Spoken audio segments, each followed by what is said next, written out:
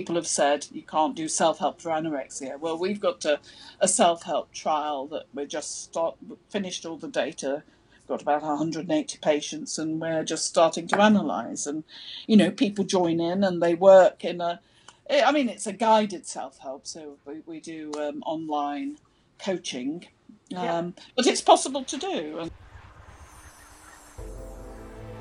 You are listening to the Eating Disorders Recovery Podcast with me, Tabitha Farrar. Hello there, welcome to this week's podcast. This week you'll hear the conversation that I have with Professor Janet Treasure. Janet Treasure has specialised in the treatment and research of eating disorders for a very long time and is currently the director of the Eating Disorder Unit and Professor of Psychiatry at the Institute of Psychiatry, King's College London. Professor Janet Treasure is also known for her work with the Maudsley Hospital. And Maudsley, for those of you who are not familiar, it's pretty much the first sort of family-based treatment approach to eating disorders. And so that's why this is a very important conversation, as far as I'm concerned as well, because it's that treatment approach which led to the progression in eating disorder treatment that we now are seeing, and the successes really, which are large for both children and adults. Now, Professor Treasure was awarded an OBE, and for my American listeners, that's Officer of the Order of the British Empire.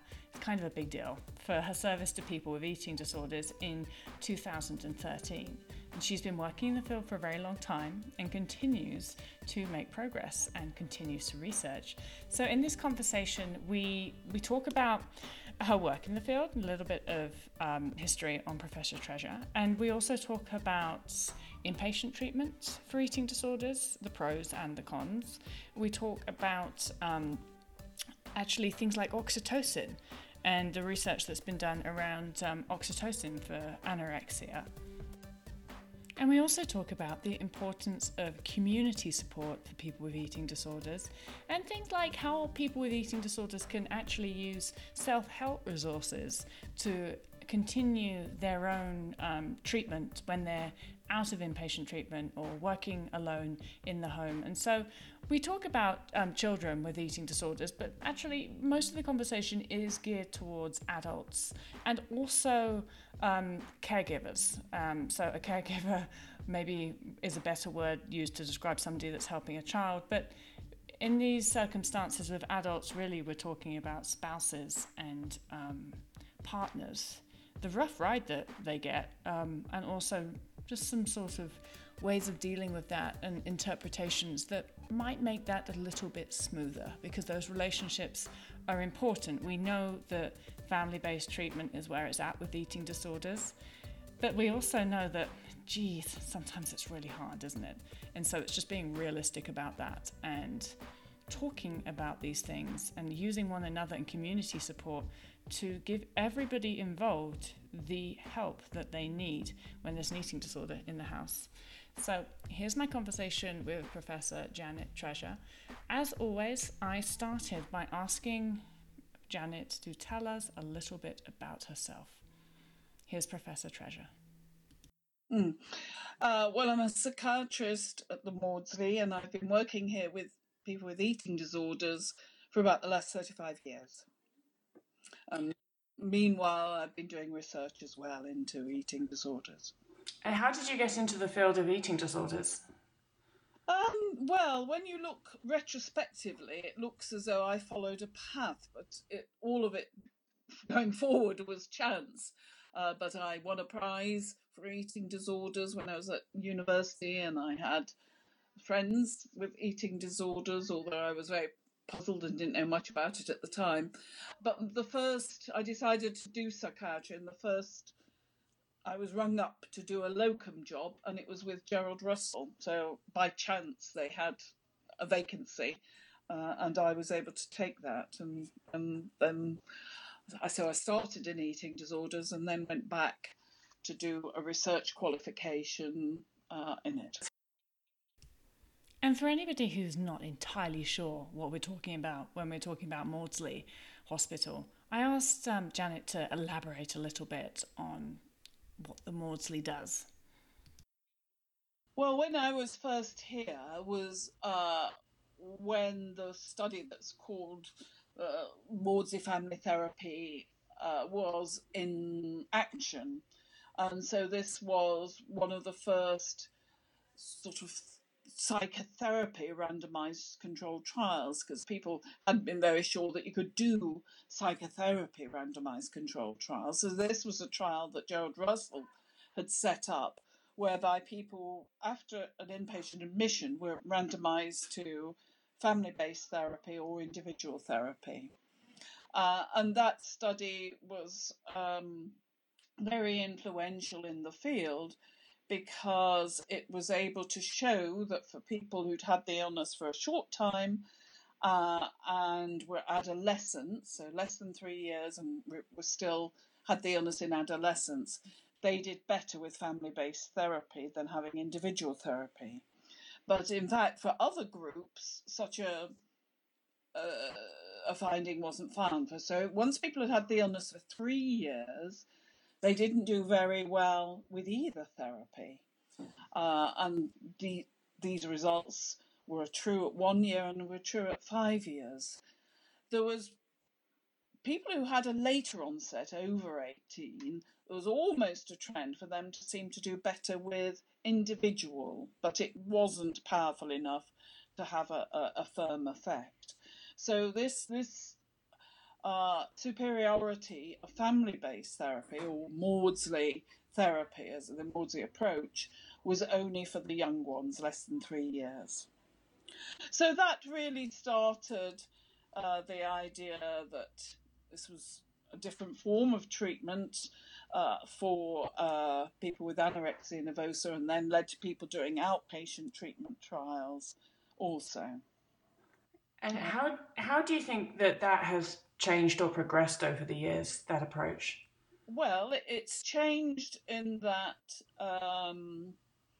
it's been manualized and spread across the world. We've been very much changing it, because I work more with adults, so I have a lot of people who've been ill much more than 3 years and who are adults now. And yet they often have a very severe course and have a lot of health and psychological and social problems, so they need a lot of care. And so we've adapted that approach for working with such families, because the Maudsley-based family approach was sort of empowering parents to feed the child, but that's not as appropriate in these adults, and the illness gets more severe, so there's a lot more they have to do. So what we've been doing is training the carers, the family, in the same way we train our nurses and give them those same skills. One of the basic skills is to recognise that when people are starving, that their ability to recognise emotions, to express emotions, is very changed, because the brain hasn't got the energy to do that complex processing. The brain hasn't got the energy and is very stressed, so it tends to have a bias towards seeing threat and criticism, which can make these sort of things make conversations difficult.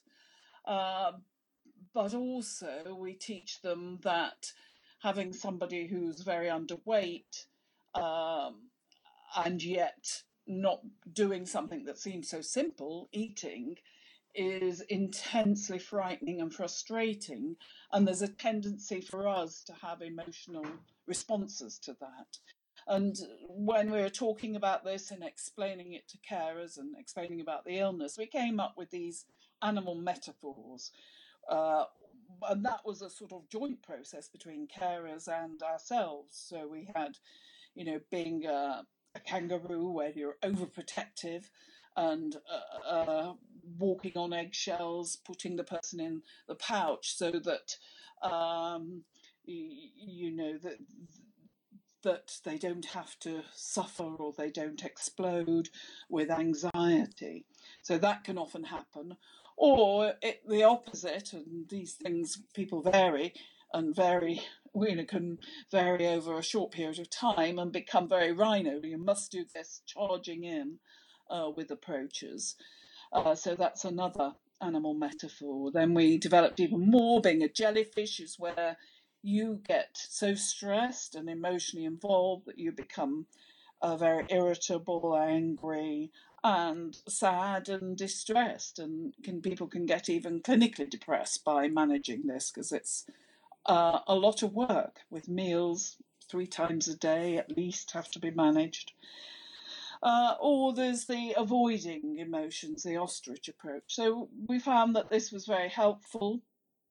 And then we recognise that there's other behaviours that carers can get trapped into, such as accommodating to this disorder, allowing the eating disorder to hold, I don't have to eat this crust, do I? Or I'm only going to eat half. Those sort of things, better to eat something than nothing type of thing. So allowing the eating disorder to behaviour to dominate, or enabling it, sort of perhaps allowing people to eat separately, use separate crockery, do all those eating disorder behaviours that can overcome the individual and become very ritualized and very difficult to manage. I think you called that one the ostrich. Would that be the ostrich one? No, the enabling, the enabling and accommodating are two a bit. I mean, the accommodating is a bit being a kangaroo, but not totally, and the enabling again is a bit like a kangaroo.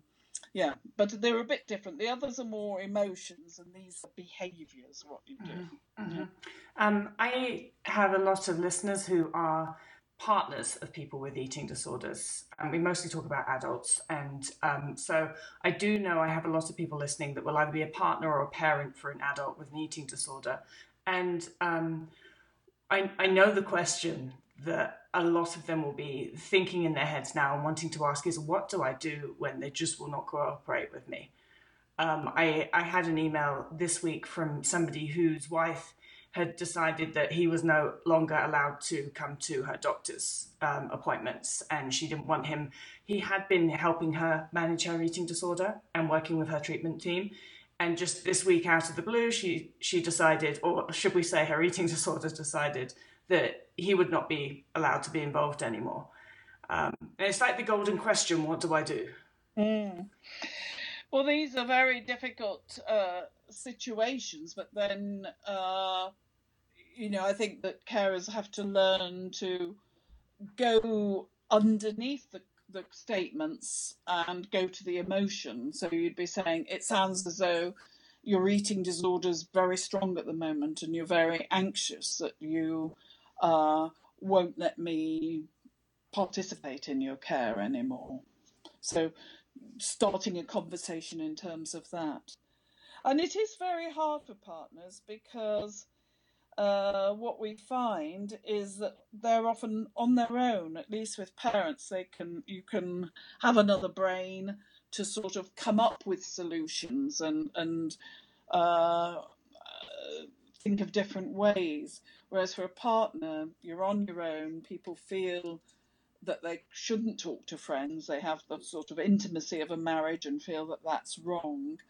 And so that can be very tough. And so what we find with partners is that they're very stressed, and the levels of stress and anxiety and depression are as high as what we see in the mothers, because we tend to see that higher in the mothers than the fathers, but very isolated. So that's a very difficult position to be in. And another thing is that they've always got the option for, should I be in this? Is this the right thing, or should I get out? Whereas a parent, tends not to be thinking or have even that option to think about. Mm-hmm. And I think the parent community online, especially, is quite strong. You can get into some really good online forums and Facebook pages. And as far as I've seen, that doesn't exist in the same extent for partners and spouses. Yes. Yes, I think that's right. And I think part of it is this, feeling that what's a family, the intimacy of a partnership means that it is difficult. You feel bad talking about it, and it's not what one does. So, and yet, when you've got problems and when you're very upset about things, we know that one of the best coping mechanisms is support from others. And so that perhaps has to be discussed with their spouse, saying, I'm feeling very stressed and upset. I feel I need to speak to somebody else and have that open and discussed. Mm-hmm. Janet, I'd love to ask you about your views on inpatient treatment for eating disorders. Yeah. Well, I work on an inpatient unit, and that was the standard treatment. And as I say, when I first came to the Maudsley, then recognizing that there are other ways of ensuring that any inpatient treatment lasted for a long time, there wasn't relapse, we found that answer for this particular subgroup. And that has progressed with people now saying, do you need to be admitted at all? And so for adolescents, most people try the family-based treatment in the first instance. But for some people, their illness is so severe that they do, their medical risk gets so high that they do need inpatient treatment. But the problem is we don't really know what are the best, how long that needs to be, how early people should be admitted. And there are a lot of cultural differences, and it's very difficult to do trials.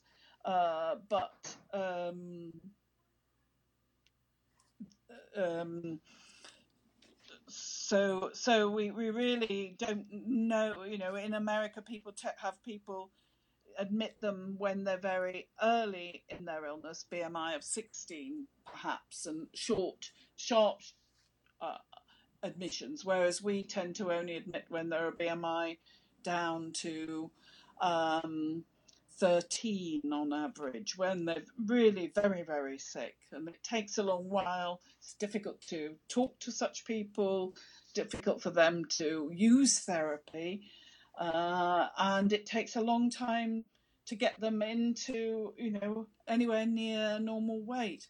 When we look at the results, we've done a big trial with giving parents support. What we find is the old practice, and what I was taught, you had to take everybody up to normal weight, but I think nowadays that isn't happening as much because we're getting this much more severe cohort.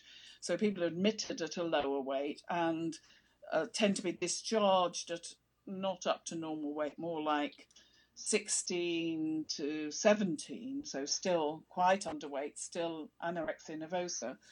But we do find that over time, 2 years afterwards, the average weight has gone up and is, up at 17, 18. So they've made progress from when they've been discharged, and a lot of progress from when they've come in. But of course, that's the average, and there's some people who relapse and require lots of admissions. So we had our nice guideline statement saying try outpatient treatment as much as possible, but since 2004, since those were written, admissions have been increasing and repeat admissions have been increasing. So that's something that's worrisome, and because it's so difficult to do randomized trials of different forms of inpatient care, all we've done is does adding help for the carers help, and we do find yes it helps a little bit. We get the carers a benefit from it, but also the patients show benefit, but it's only small, but this is indirect help. But there's a lot more questions to be asked, and there's a lot of uncertainties about inpatient care and how to optimize it. Well, that BMI being released at a BMI 16, 17 seems shockingly low to me. I know that when I got up to BMI 19, which would be considered a healthy range, I was still very sick, very Yeah, active eating yeah, disorder. I had yeah, to get up to more like 23, 24 yeah, before my eating disorder thoughts started to dissipate. yeah. Yes. No, you're right, and that used to be the standard teaching, but that would need perhaps, well, very coercive treatment to get that in some patients, because there's a lot of if, if you're getting patients who've been really severely ill and are really low in weight, it's very difficult to get them up to those levels in the first instance. It takes a lot of time, and yeah, so we're very uncertain. But it may take more time, but it may mean that they don't come back a year later. Yeah, and that hasn't been tested. What has been tested is looking at short admissions for younger ones. So this is a group who respond anyway to outpatient treatment, but what has been found that a very short admission followed by family work is as good as a longer admission. So what you're saying has been slightly disproved, but only in this specific age group. But for others, we just don't know. Yeah, and I tend to, I was an adult onset as well, and so tend to work with adults and talk to adults, and so it's always, most of the people that I know, talk to, work with have had an eating disorder for 10, 15, and one actually 35 years, and have had multiple IP admissions as well, but and both in the UK and the US, and so and it always seems to me that they've just actually never got to a high enough weight where their eating disorder thoughts and the brain comes out of that state of semi-starvation and obsessing about food. And I do think that adults, and I've seen adults and have done myself, once I got to that higher weight, and actually I write and talk about overshoot a lot because I think it should be normalized and thought of as a recovery weight rather than going over. Because I do think, I know, and I felt myself, that difference between BMI 19 and BMI 23, 24, and I went over that as well, was incredible. Mm. Yes, no, I'm sure you're right. I mean, we know, how much the brain uses energy and needs energy, and especially complex function and interpersonal function really need the highest amounts, and so there's bound to be disruption in many ways. But it's yes. So that's one issue. On the other hand, there's the other issue that these things are habits that are learned, and we know that there's only a certain amount of reversal of fear habits in one context. You train a mouse not to be frightened by something, and that works in one cage. But if you put them in another cage, they're still frightened of the thing. So if we translate from that, is that when people go home, they can still be as frightened of the food. So it's this. You've got to look after the transition. That's what I'm quite passionate about. Is trying. So it's all very well gaining weight in hospital, but unless you've prepared the home situation for providing support and saying that it's not going to be all rosy, it's not going to be cured, there's still a lot of work to be done and a lot of new learning again. So that I think that has to be emphasized, and that's a new project we're doing now, which is working with both patients and family members so they understand about this transition planning and how careful that has to be and how much work. And I think quite rightly, sort of some carers are a bit, well, you've been in hospital, you should be cured, and that's very understandable to have that. And all of us would think of that for other illnesses, but it's not the case for this. There's still so much work to be done. And the toughest part is, and a lot of people who I work with don't have anybody else. They have no partner, and they don't have family, and they're an adult that comes out of inpatient, and that's where I actually think the hope is the online community and the fact that we can Skype. I talk to people via Skype, and I think it's we have to use technology in those instances for people that really don't have the in-person community at home. Yeah, no, that's because often, I mean, there is a subgroup who've always not found social situations and easy. So we find about 20 to 30%, even as children, found that difficult. But of course, everybody, when you knock off the brain with starvation, can't do social things, can't pick up the nuances and all these micro signals that we have to process. And so it does get worse. And I've talked about some of these reactions we as normal people have to seeing somebody looking so poorly and not doing what's obvious. So, it's a sort of perfect storm for horrible relationships to be set up. And yet, we're such social beings, and having a social group is so important to our health. So that is the tragedy, that this illness destroys them. So yes, online is very useful, because it does provide a way. But of course, it's got the opposite, hasn't it? The pro anorexic sides that can suck people the other way. Absolutely. It was just, not a good influence. You really have to choose your influence.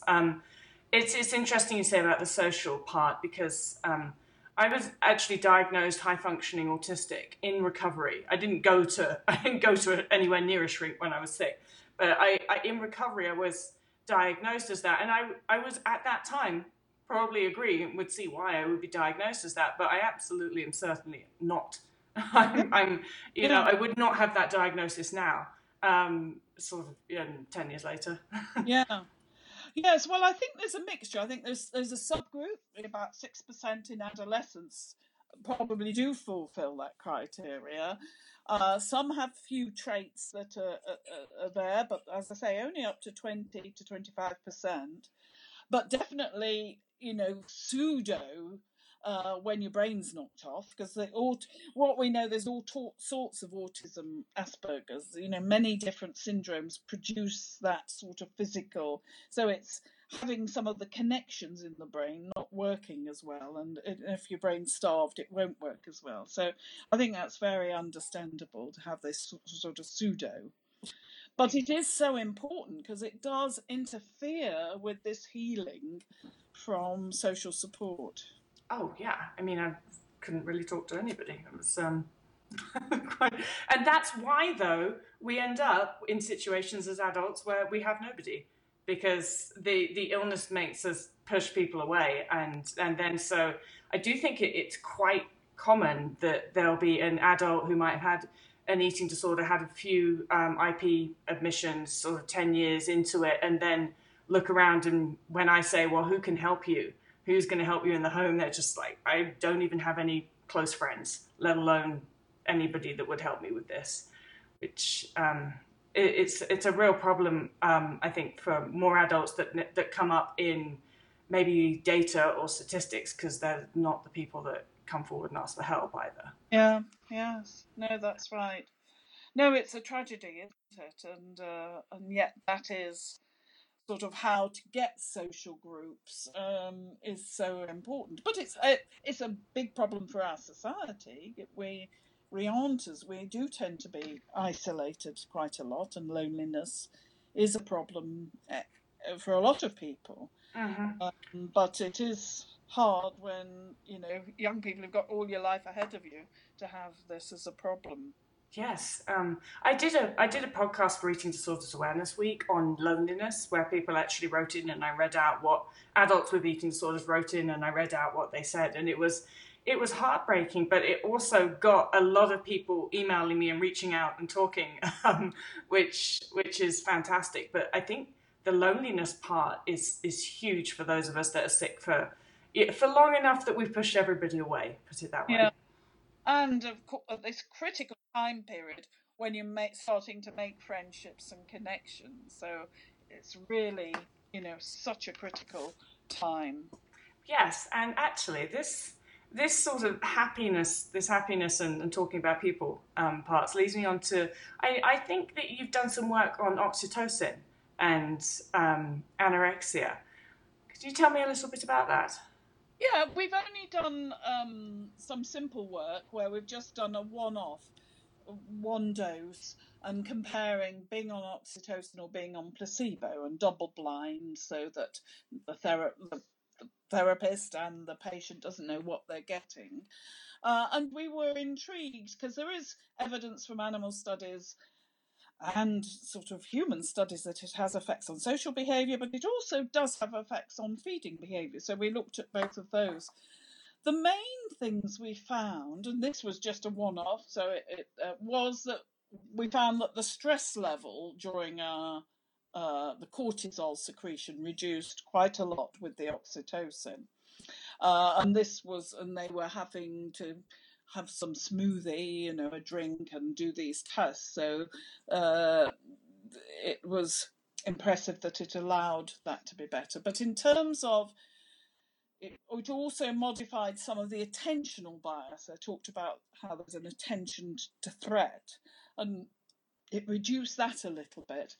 But some of the social things we were a bit disappointed about, because we didn't see any changes in helping with some of the emotional tasks. And one thing we were particularly interested in is a lack of facial expression of emotion, and we need this reciprocity to keep conversations going.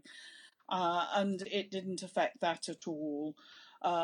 We did the reading the mind of the eyes task, it didn't have any effect on that either. So yes, it was doing. I mean, it is. I always find it quite amazing that it does things. You sniff it up and you think, how does it get into the brain and all of that. So it does do things, but it didn't do all of these social things. So we think that might be a different mechanism.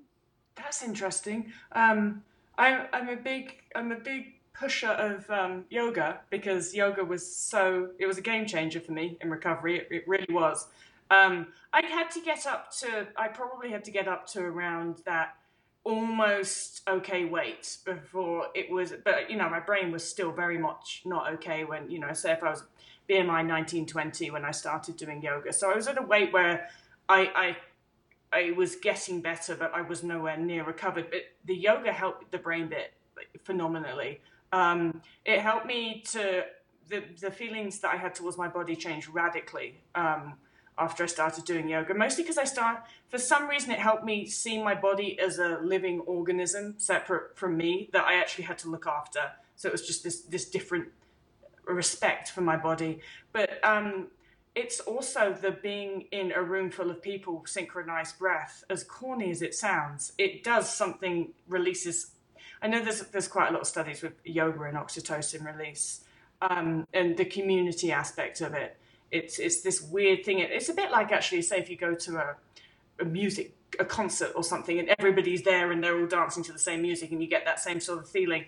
Apart from you're doing yoga in a classroom, but it's that community part. That's very interesting, isn't it? Yes, I mean, those group things like choirs and everything, there is, as I say, and it probably is. I mean, I don't know that work on yoga releasing oxytocin, but it would be a good example Mm-hmm. of how that happens, and why we appreciate those things. Going to football, I mean, people do it all the time, don't they? Football matches or whatever. We do have that liking to be all together and see things together. Yeah, it was very helpful for me, because I still wasn't particularly at a stage where I could just go up and hug people and be. But it was easier for me to go to a class and be on my yoga mat and not be touching anybody and not be particularly close to anybody, but still be with people. It was a good stepping stone for me. Really good way of putting it, because if you are a bit when you've been very social, you need to do it little by little, as you say, before you're ready to do the hugging and flower power or whatever. Yes, and I don't think I ever got to that level, but I think the stepping stones are important, because say if I have 10 years of not being particularly social, I had to relearn a lot of just how to interact with people, which was more difficult than one would think it should be.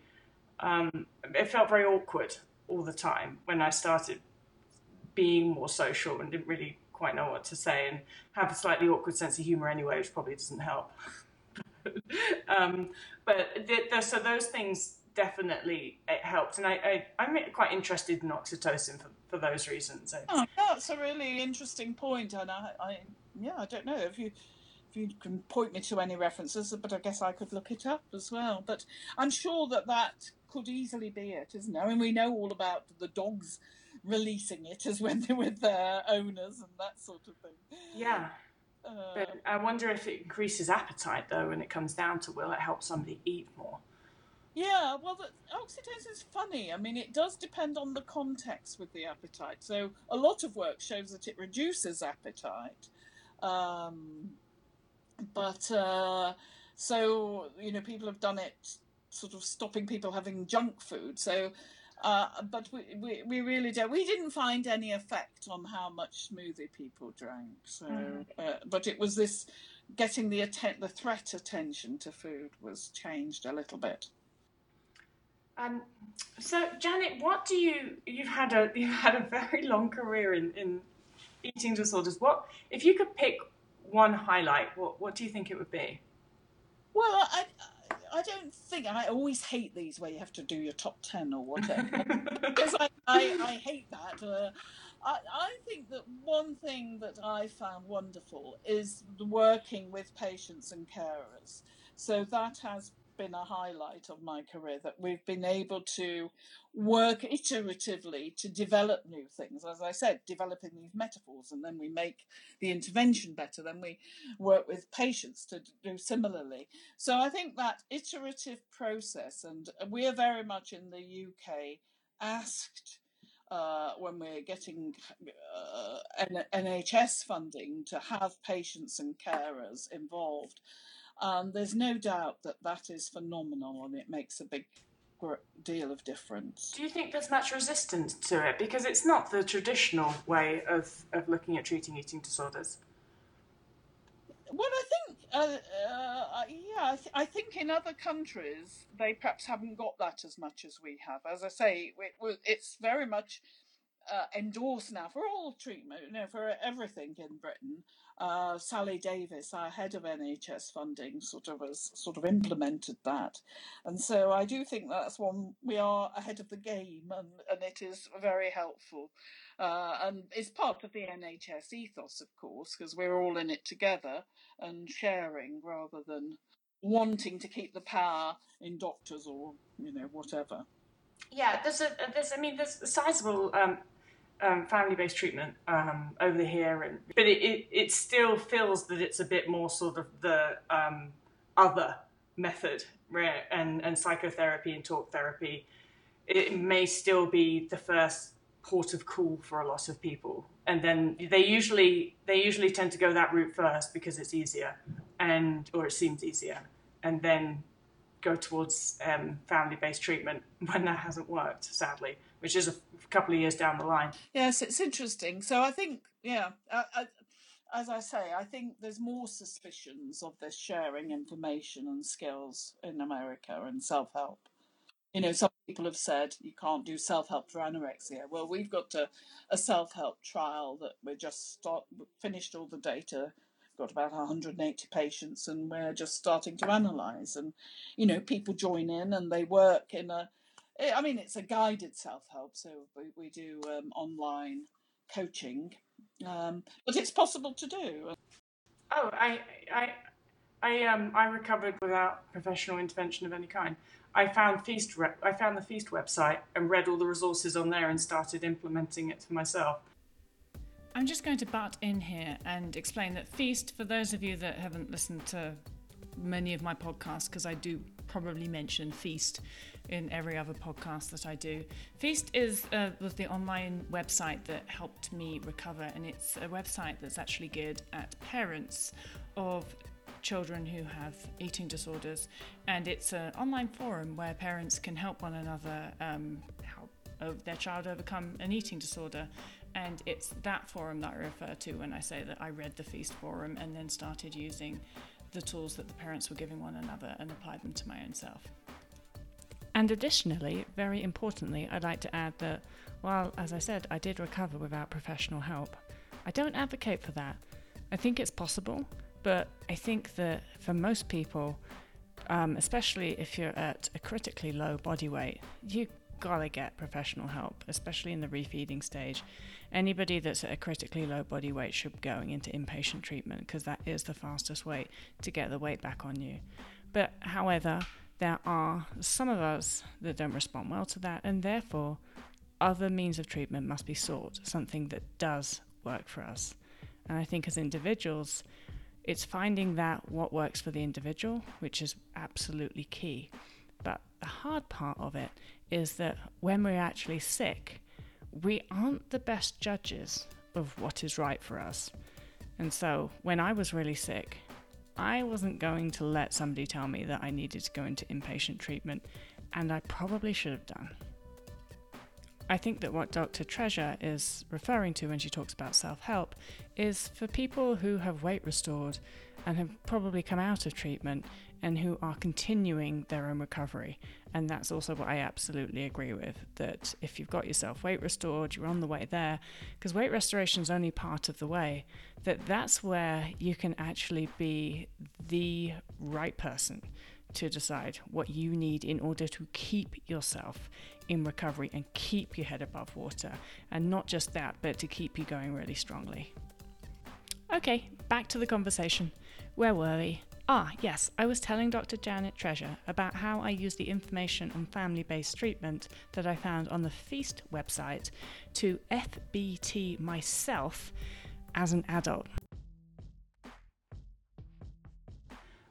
So that's actually why I'm so passionate about, especially for adults, because I do think you have, I had to make myself do it at my own kitchen table. And as difficult as that was, it meant that I was making myself do it, and therefore I had the skills to make myself eat wherever I was. And as I talk about it, it was easy. It wasn't. I mean, the first meal that I sat there at a plate of food and I told myself, you're not leaving the table until you've eaten it. And it took something like 5 hours and a lot of tears. But, it got quicker and it got easier. And so I do know that you can do it. So you've got your own carer inside of you then? I did. So what I did is I read the Feast Forum and I was able to read all the things the parents were saying to their children. And I kept playing that food is medicine in your head.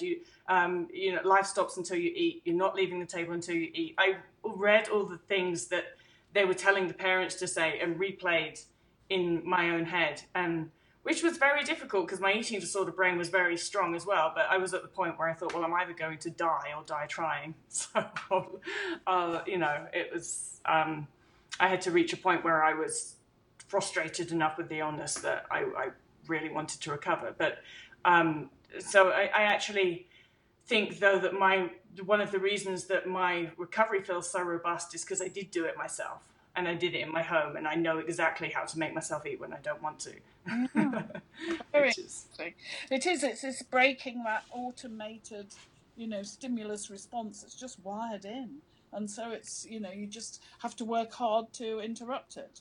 Yeah, and so I'm really interested that you're doing that work. I think that's fascinating. I actually think it's much more effective for adults as well.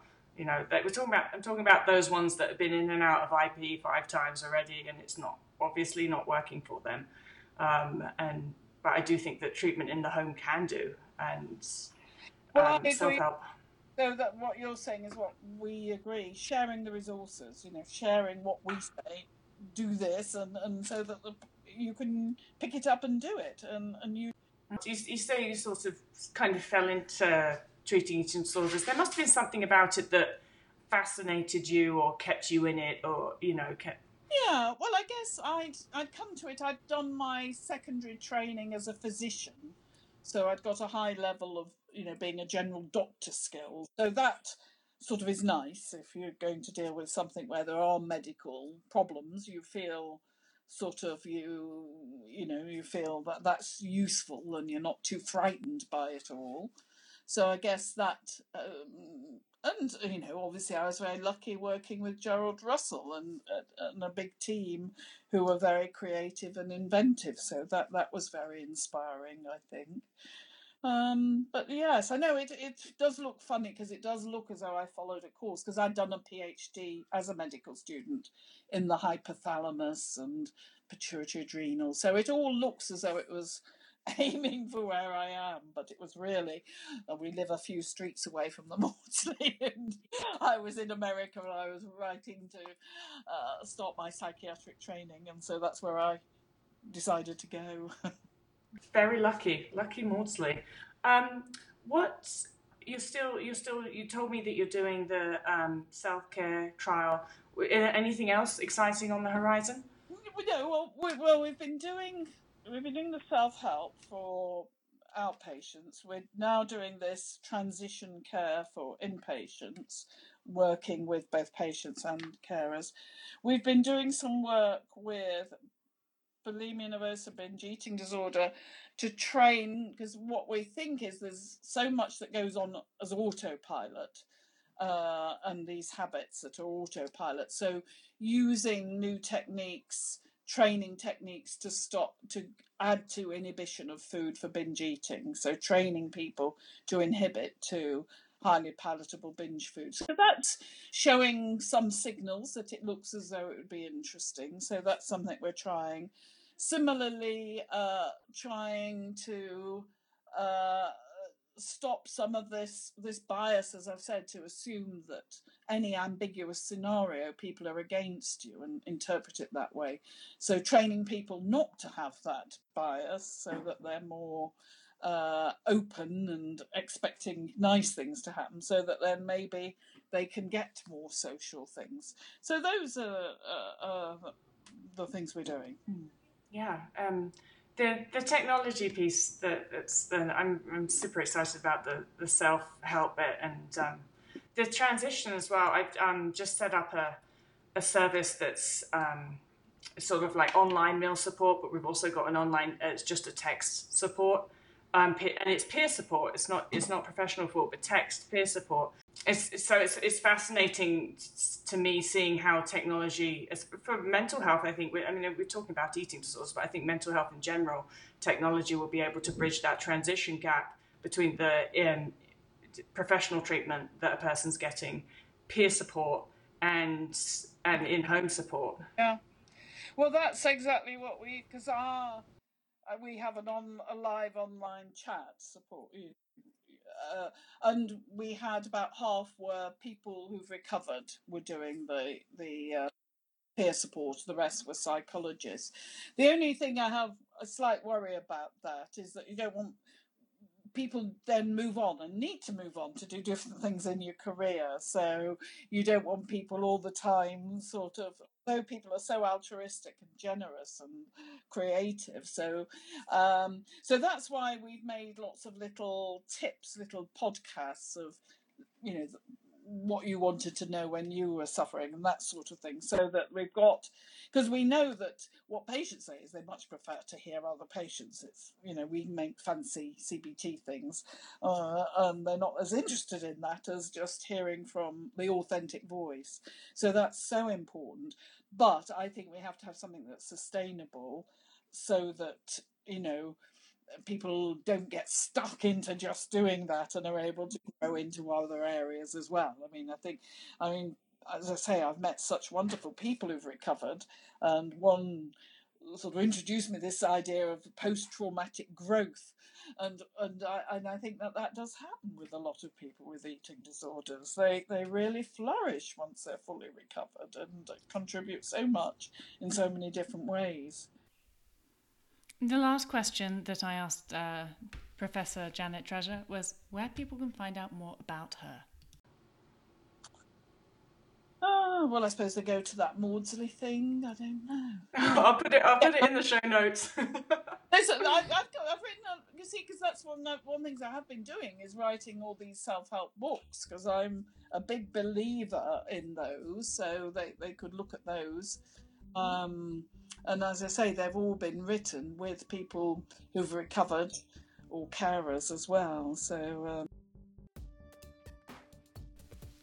huge thank you to Professor Janet Treasure for taking the time to talk to me today. I will link to in the show notes that Maudsley thing, which is the Maudsley website that she was talking about. And I'll also link to the books that she mentioned, those self-help books for people who are adults in recovery from eating disorders.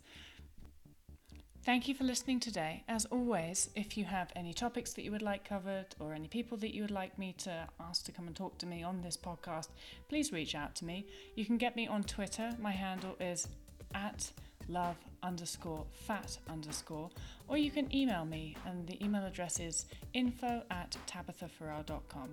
I'd love to have your suggestions on topics that you'd like to be spoken about on this podcast. And also, I really enjoy your questions, and your questions also for people that have been on the podcast, and I can often send those along as well.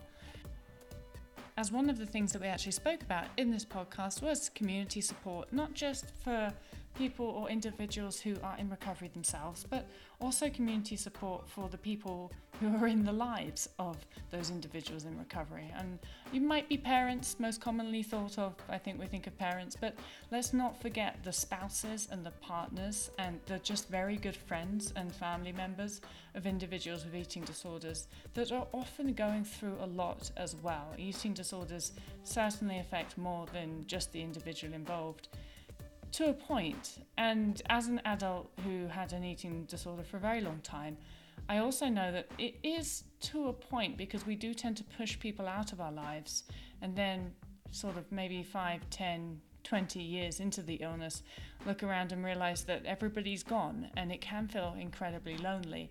But that's not to say that there's not support there for you, and there's not a community of people who really care and who really want to help you get better and recover. And so online communities, all you have to do is reach out for me. I have an online community for adults over 25 in eating disorder recovery, and also one for spouses, partners and parents of adults over 25 in eating disorder recovery.